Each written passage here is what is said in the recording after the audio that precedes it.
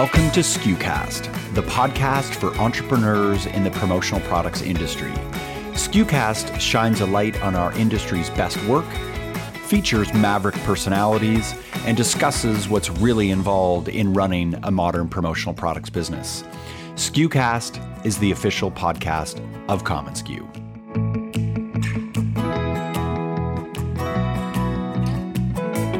There are undercurrents happening in the industry that start as small ripples, but eventually become waves that bring a sea change of disruption to the business. That's what this episode is about. Each quarter, we'll bring you highlights and insights from the guests featured on our podcasts, our events, and our articles that reveal an undercurrent of an idea that has the potential to completely reshape our industry and radically change your business. Hi, friends. I'm Bobby Lehew, the Chief Content Officer at commonsku, and I'm joined today by Mark Graham, commonsku's President and Chief Brand Officer. Before we get to our episode, I want to invite you to join us for SKUCon, held in person on Sunday, January 8th at the beautiful Frank Gehry designed Keep Memory Alive Center in Las Vegas, to hear Michael Bungay-Stanier talk about the 5-question leader, Nick Cesaris talk about Web3 and NFTs, and interviews and stories from the industry's most maverick thinkers. And if you can't join us in person, SKUCon will also be held as a virtual conference on Thursday, January 19th. You can learn more and register for either the in-person or the virtual experience at SKUCon.com. But don't delay, there are not a lot of remaining spots left. I hope to see you there.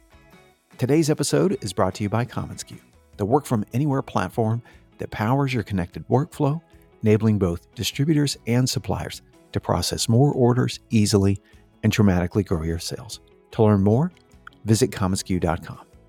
Now, here's my chat with Mark Graham on the 3 trends that are radically reshaping our future.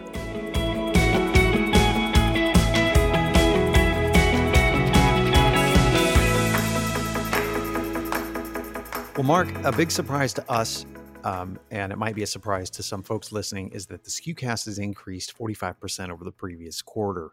Actually almost 50% over last year's third quarter. So year to date, that means we've had, just under 50,000 plays. And I think they're all coming for you, Bobby. It's all because of you. Right. They want to hear that Oklahoma twang. That's exactly right. Yeah.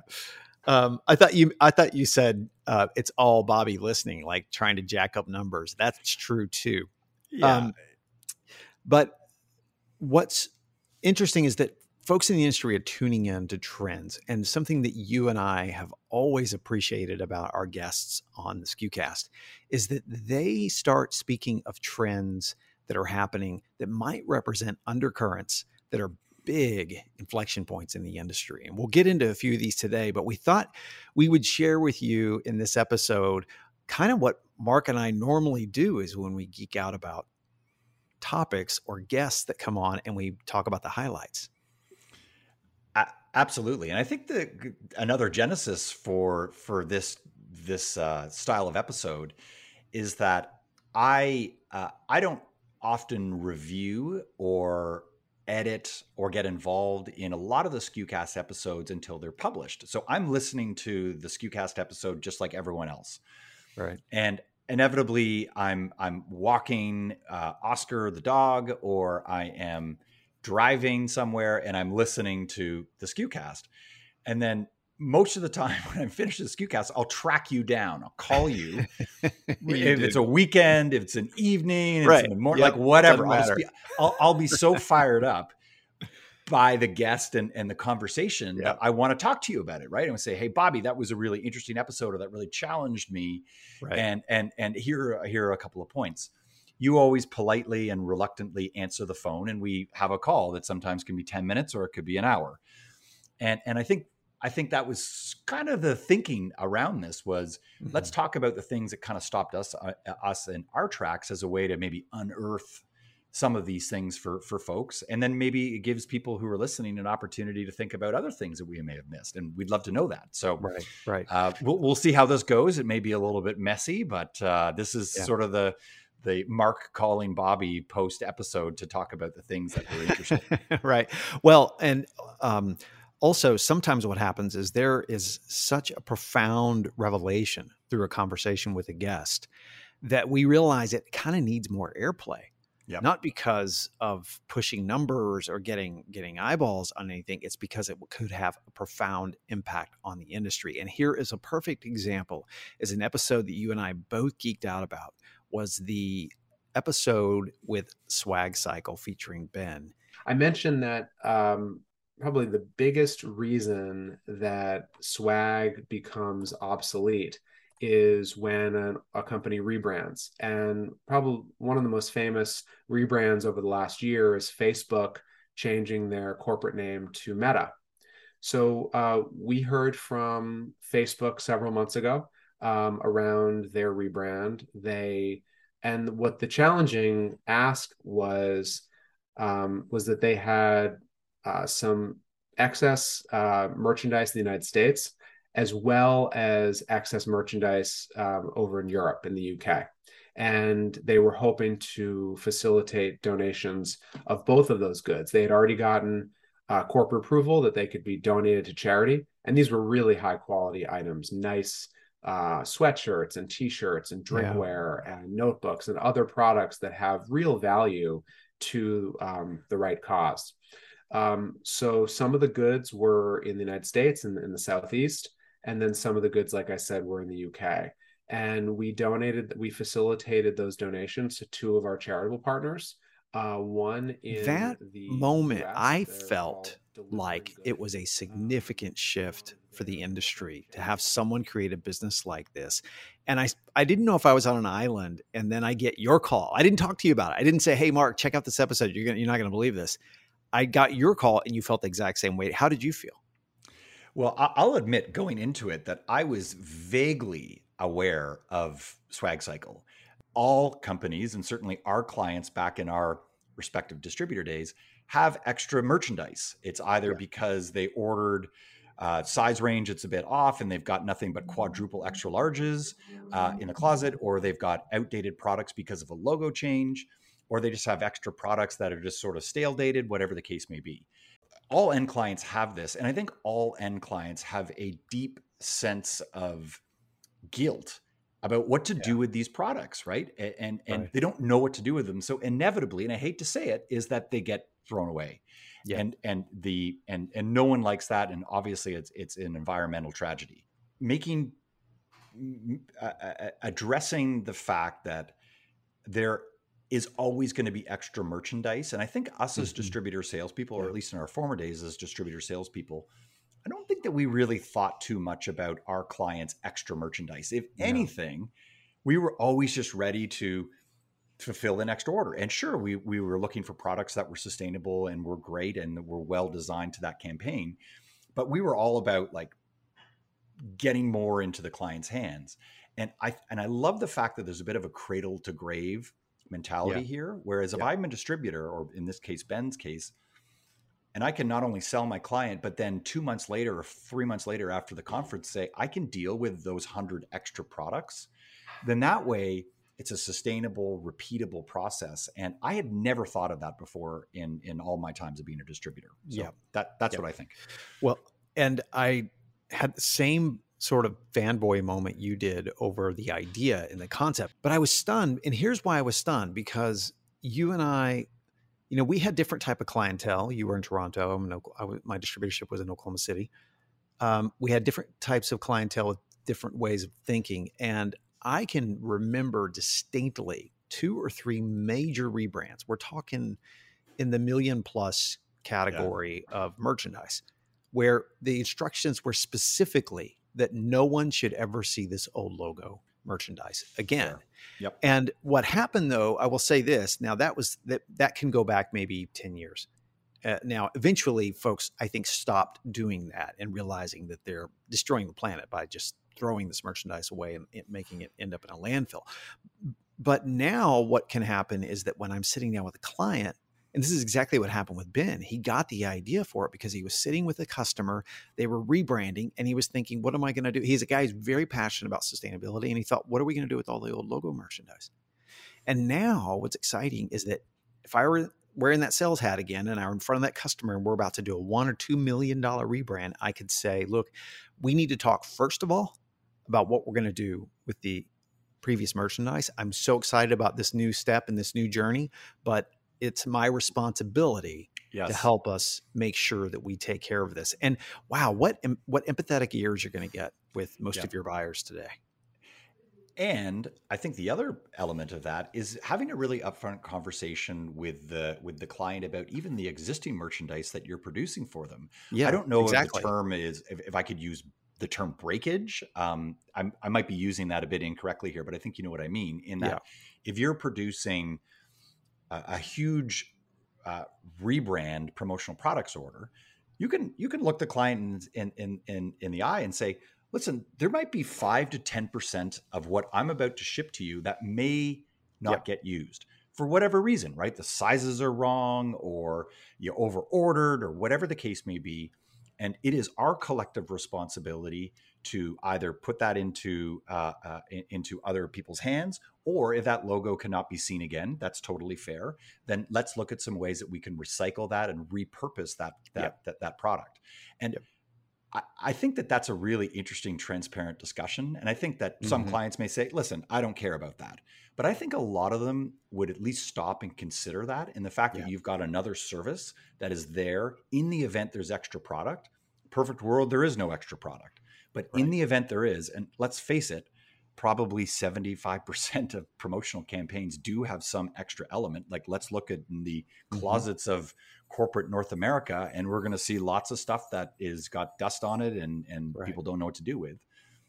I just think it opens up an incredibly strategic and thoughtful conversation that, regardless of where it goes, establishes you as being a different player. So I love the fact that Ben's leading the charge in this in Yeah. this area, but I think it's an exciting move I do for too. our industry. I do too. What is this trend a countercultural signal to, do you think? If I understand the question, I think it's I think it's addressing a bit of the white elephant in the room Yeah, about our that's industry, right. which is we're an industry of sell, sell, sell. And yes, and that might sound a little bit cynical, but I think that we have probably moved to an industry of sell responsibly, sell responsibly, sell Yeah, responsibly, right. Yes. and sell creatively, sell strategically, all that stuff that we talk a lot about on this podcast. But the reality is that it's still sell, sell, sell. Right. And without recognizing the elephant that is staring at me across the room is there's going to be waste, there's going to be extra product at the end of the day Mm-hmm. because of things like a rebrand, or because of an over order, or because, I don't know, 10% of the conference didn't show up and so there's extra merch, all this kind of stuff. And then being able to responsibly handle that, I think it's a conversation that our industry has been either scared to talk about, Yeah. because the buyer will go, oh, hang on a second, we'll reduce my order then if you're Right. talking about Right. products being wasted. And then I Right. think the second is that we haven't really wrapped our heads around what to do with the product, because we remember clients that say, my logo will never see the light of day when we have a rebrand. And I get Right. that. Right. But there's a recycling conversation that can take place. Yeah. And I also think that more corporate clients are more, I think more of them are happy to repurpose old product than we give them credit for. I just Yes. don't think we've had the conversation. No, I agree. And I think they're more ready and willing to have that conversation now. So the action steps obviously are start building in an upcycle or a recycle plan when you present projects to customers, or when there's a major project. You'll know strategically when you should do that. But I think it's a really good option to have that in your sort of sales toolbox to talk with customers about.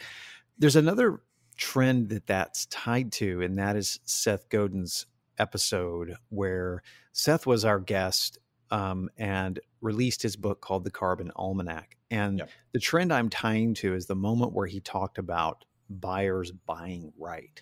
Right. So let's go back to systems. The hotels are only a couple hundred years old. And the expectation in the last only 30 years is that when you went to a hotel, there would be an individual sealed bottle of shampoo for you. Well, that decision by one designer at one hotel chain led to, I don't know, 100 million, a billion bottles being created. They could have made a different decision, which is the standard's going to be there's going to be a pump on the wall, and you're going to press a button and some shampoo is going to come out, and we're going to refill it every year, right? That was a choice that led to a system. And so my blog post was about a particular series of choices that well-meaning, hardworking people at Hilton and Cisco made that led to a bottle that was hard to open, hard to read, hard to use, and ended up in large quantities in the trash. Virtually everybody listening to this is going to go, yes, I know, I hear it from my clients all the time, right? But it's another hard conversation to have with a customer about the way they're buying. Because of what you just said, that we're in a sell environment. Of course, we want to sell more, but we also want conscientious buyers too. Yes, and so I think this touches on a real challenge that salespeople have in probably any industry, but particularly our industry, is what do you do when the client calls you up and says, "Hey, Bobby, I want to have 20,000 widgets." And you on the other end of the line are, "That's fantastic. I just got this order. They told me what they want." And why would I fight that? Why would I get them to stop and reconsider that and move them into another product? All that does is creates friction, creates confusion, and to some extent is challenging a customer who has got their checkbook out with a nice order for you. And I think that happens all the time. I'll tell you that I certainly was guilty of it in my time as a distributor. That's a classic order taking, right? And it's a great sale, and you move on with it.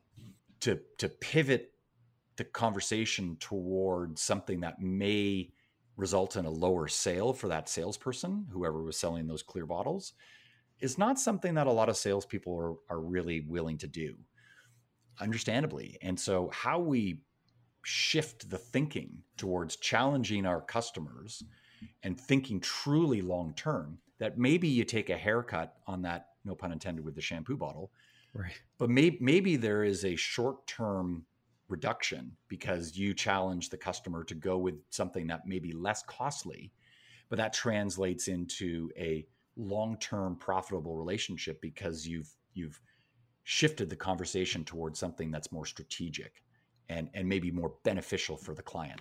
Yeah. And I think having that conversation just elevates your profession in the eyes of the buyer. We had to do this all the time when we were selling shops because buyers would often come to the shop's experience, and they might be building a shop for 1,000 people. Some of those 1,000 people are working in the field. Some of those 1,000 people are in corporate, the C-suite. And so you had all these different tastes and styles. And it was up to us to actually sell smart to that buyer so that none of us were sitting on pallets and pallets of waste, and that we actually had a very proficient selling machine. The ultimate idea was to create reciprocal revenue through conscientious selling. We didn't call it that back then, but that's exactly what we were doing. It's just trying to help guide the customer towards. And we're listening. This audience is very conscientious about things like this, but it's just, to me, it's interesting that I think now buyers are open and receptive to that types of education. And you think about it, you're the one educating the buyer on how not to buy. Is pretty powerful. Absolutely, and I think that the collective we as sales and account people that are speaking to customers, one of the greatest gifts that we can have as people selling is the ability to have a thoughtful conversation with a client about an aspect of their business. So going back to the Ben swag cycle, to be able to, as opposed to opening the conversation with the client, like, "Hey, I've got a great water bottle that could be fantastic for your company store." Yeah. That the first question is about, tell me about your company closet. Can we go take a look at your company closet right now? Let's go take a look at it. And then there's like this kind of deep shame that happens there, and the client's a bit exasperating. It's like, well, let's start it. Let's start this conversation from what's going on in there, so we can reverse engineer this. And as I say, that's not going to always work, but at least it's an interesting way to differentiate yourself from other people. So I credit Ben for this call that I made to you. I think I was driving somewhere north of Toronto at the time, and we had this great long conversation about it. So, Mark, I know we've sort of talked about the Fast Company article that came out, and we will reference everything that we speak about here today in the show notes. So in case you're listening or driving and you're not quite sure what we're talking about, we'll link to it so you can find those later. But the Fast Co article, that was another takedown of kind of the $1 billion industry. It was we don't have to go through that again. We've written about this. We've recorded a podcast about it. So we'll link to those. But here's what I wanted to chat about. This last week, Julia Jenks, she's a senior analyst at Trends. Now, Trends is a newsletter from The Hustle. So some of you might subscribe to The Hustle. Mark, I know you love The Hustle. There are multiple newsletters now out there that are amazing experiences. Well, Trends is, to me, one of the most enjoyable reads that I have. And Julia released just 2 days ago. It's called Trends, 7 Data-Backed Predictions for the Future of Marketing. Now, get this. I love it when someone outside our industry validates our industry. And she said there are these 7 marketing trends. Number one on the list, gifting. And here's what she said. Forget loyalty points. Gifting is the new customer retention strategy. And she talked about the demand, why it matters, why it's important. The global corporate gift spending more than doubled during the pandemic. Her words, not ours. And that businesses around the world are spending more on gifts for their clients than ever before. Now, the reason I'm bringing it up is because I think there's a different trend happening that the Fast Company article was citing. I think we are seeing an incredible surge in conscientious buying. We're seeing an incredible surge in demand because people know finally, after all these years we've been screaming it, that it works. Absolutely. And I think it's nice to be able to see some of these articles written by non-industry people that celebrate the industry as opposed to try to take it down. And I think we need both, to be honest, right? Sure. So, Sure. But certainly the Fast Company article was a giant takedown, whereas this Trends piece you're talking about seems to be a little bit more, certainly much more positive. But what I love about it is it's actually backed with some great data, as you say. Yeah. Maybe I'm trying to tie a thread between those two examples. So on one hand, what Fast Company was talking about was let's get rid of cheap and useless merchandise. I'm paraphrasing. Sure. Yeah. And I think what the author had in mind was just this notion of like truckloads of cheap and poorly produced product that people look at and they just throw it away right away, or they just leave it in their hotel room and it's sort of there, versus the gifting, which is per the other article, which is a lot more intentional. It could be based on specific information about that particular recipient. So you may have their size, you may have like specific information about them. So the gift is curated for that particular person and put together in a box and sent out. So that way it's a true gift that has been tailor designed for that individual person. That is really, really impactful and is a polar opposite of the mountain of useless, quote unquote, product that is just given to people who don't care. Right. And I love the two extremes. I think there's a lot in between there, of course. Yeah. But the fact that that's a trend doesn't surprise me at all. We're dealing with an employment market that is still extremely challenging. Right. And we're also dealing with customer retention and acquisition that's also really challenging today, particularly today. And so gifting really plays an incredibly important role when it's done correctly. Yeah. And to your point, Fast Company article, there was a lot of purpose behind that in terms of something we could all agree on is senseless buying and senseless selling of swag that nobody wants or uses. We all agreed on that.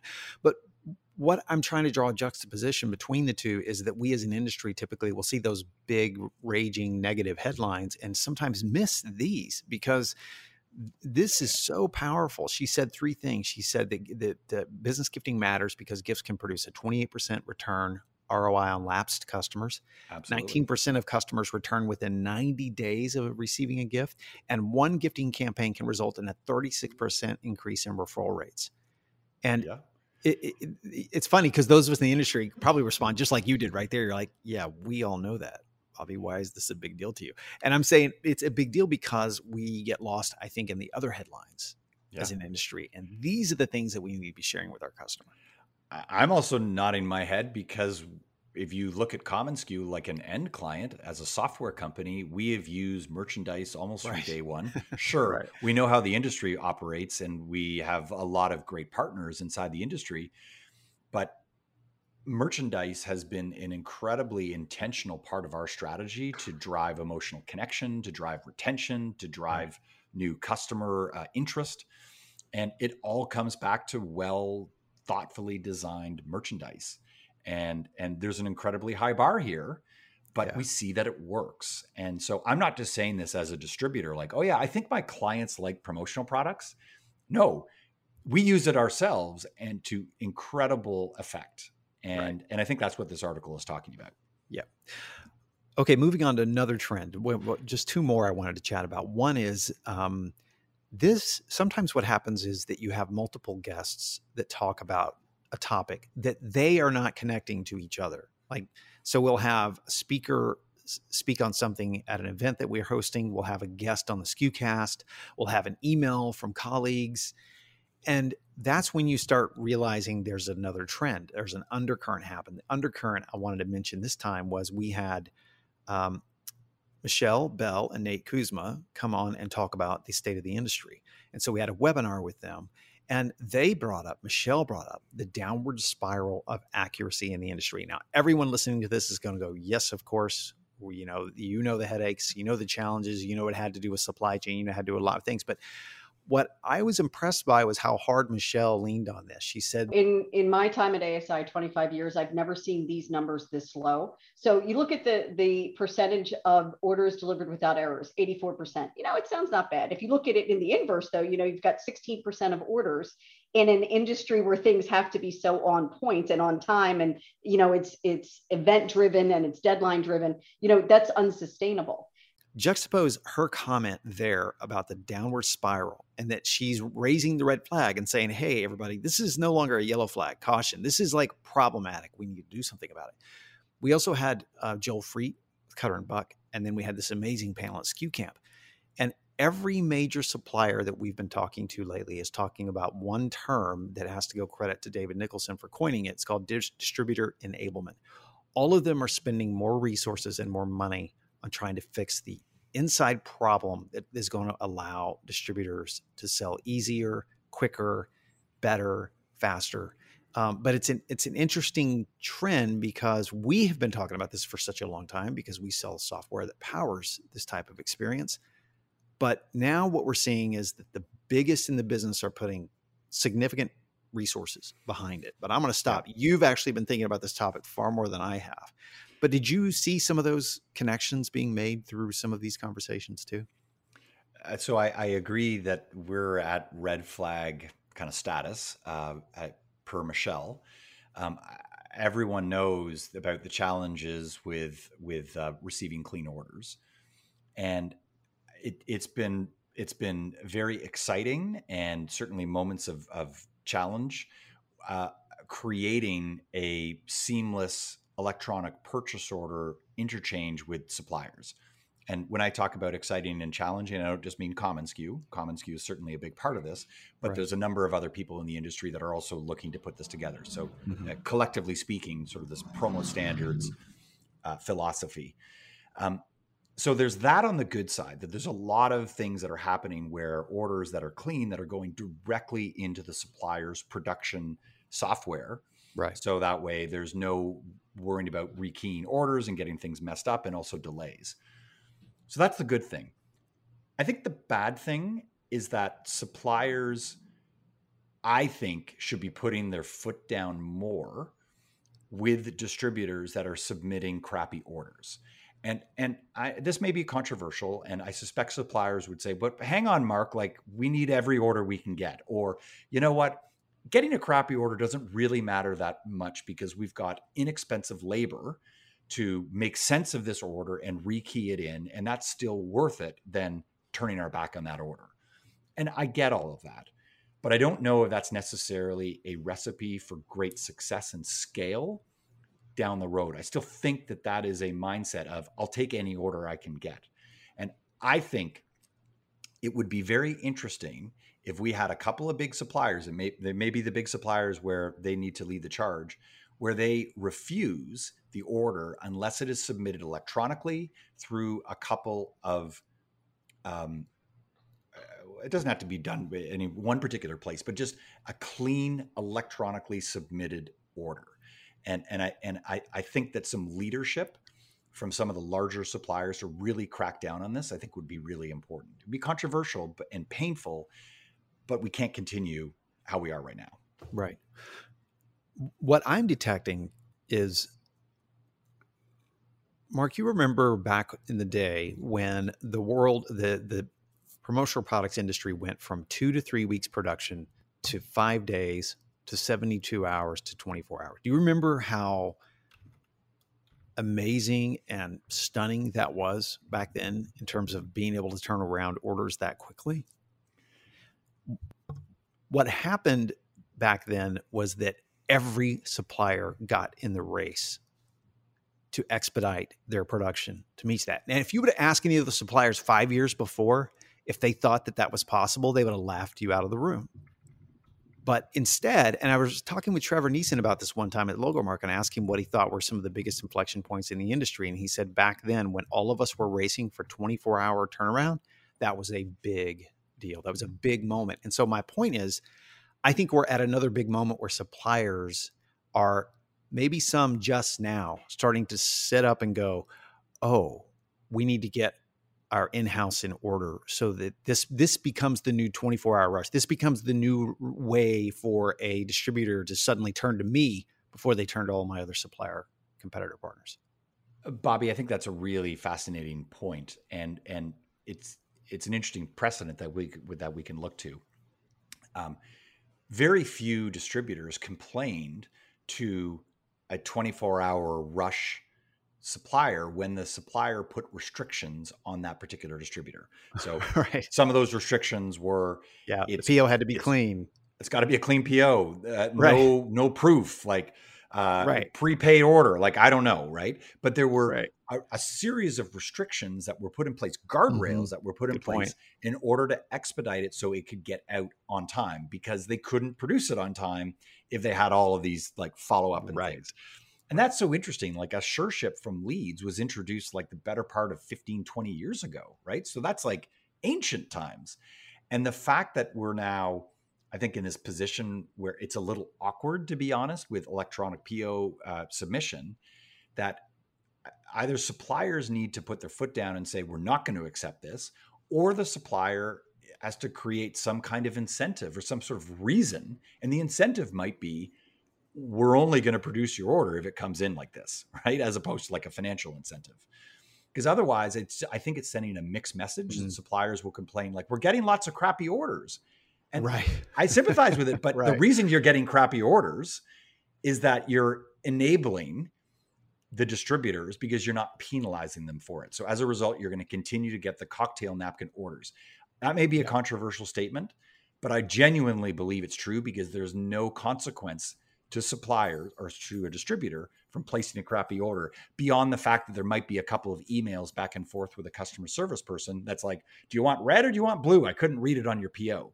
To a lot of distributors, they don't really care about that. It's just like it's just the labor. And I think it's a really challenging mindset that we've got ourselves in, and we have to be bold and we have to be strict going forward with this. Well, and going back again, tying together all of these things that are creating an inflection point for the industry, going back to the ASI State of the Industry report that revealed this is a downward trend over the past 3 years, not even just 4 years. This is something that's going to keep going down unless we do something dramatic about it. So great point on that. You don't fax your order to Amazon. You don't email your order to Amazon. Right.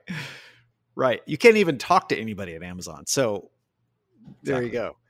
Mark, thanks for joining for this episode. We will be back next quarter, probably sometime, to talk about this again, to bring some highlights back to you. But I want to say this on behalf of the entire commonsku team. Thank you, everyone who is listening. We are stunned by your support, by the fact that you keep tuning in, and we are honored that we are in this community with you. Absolutely. Thanks, Bobby. This was a lot of fun.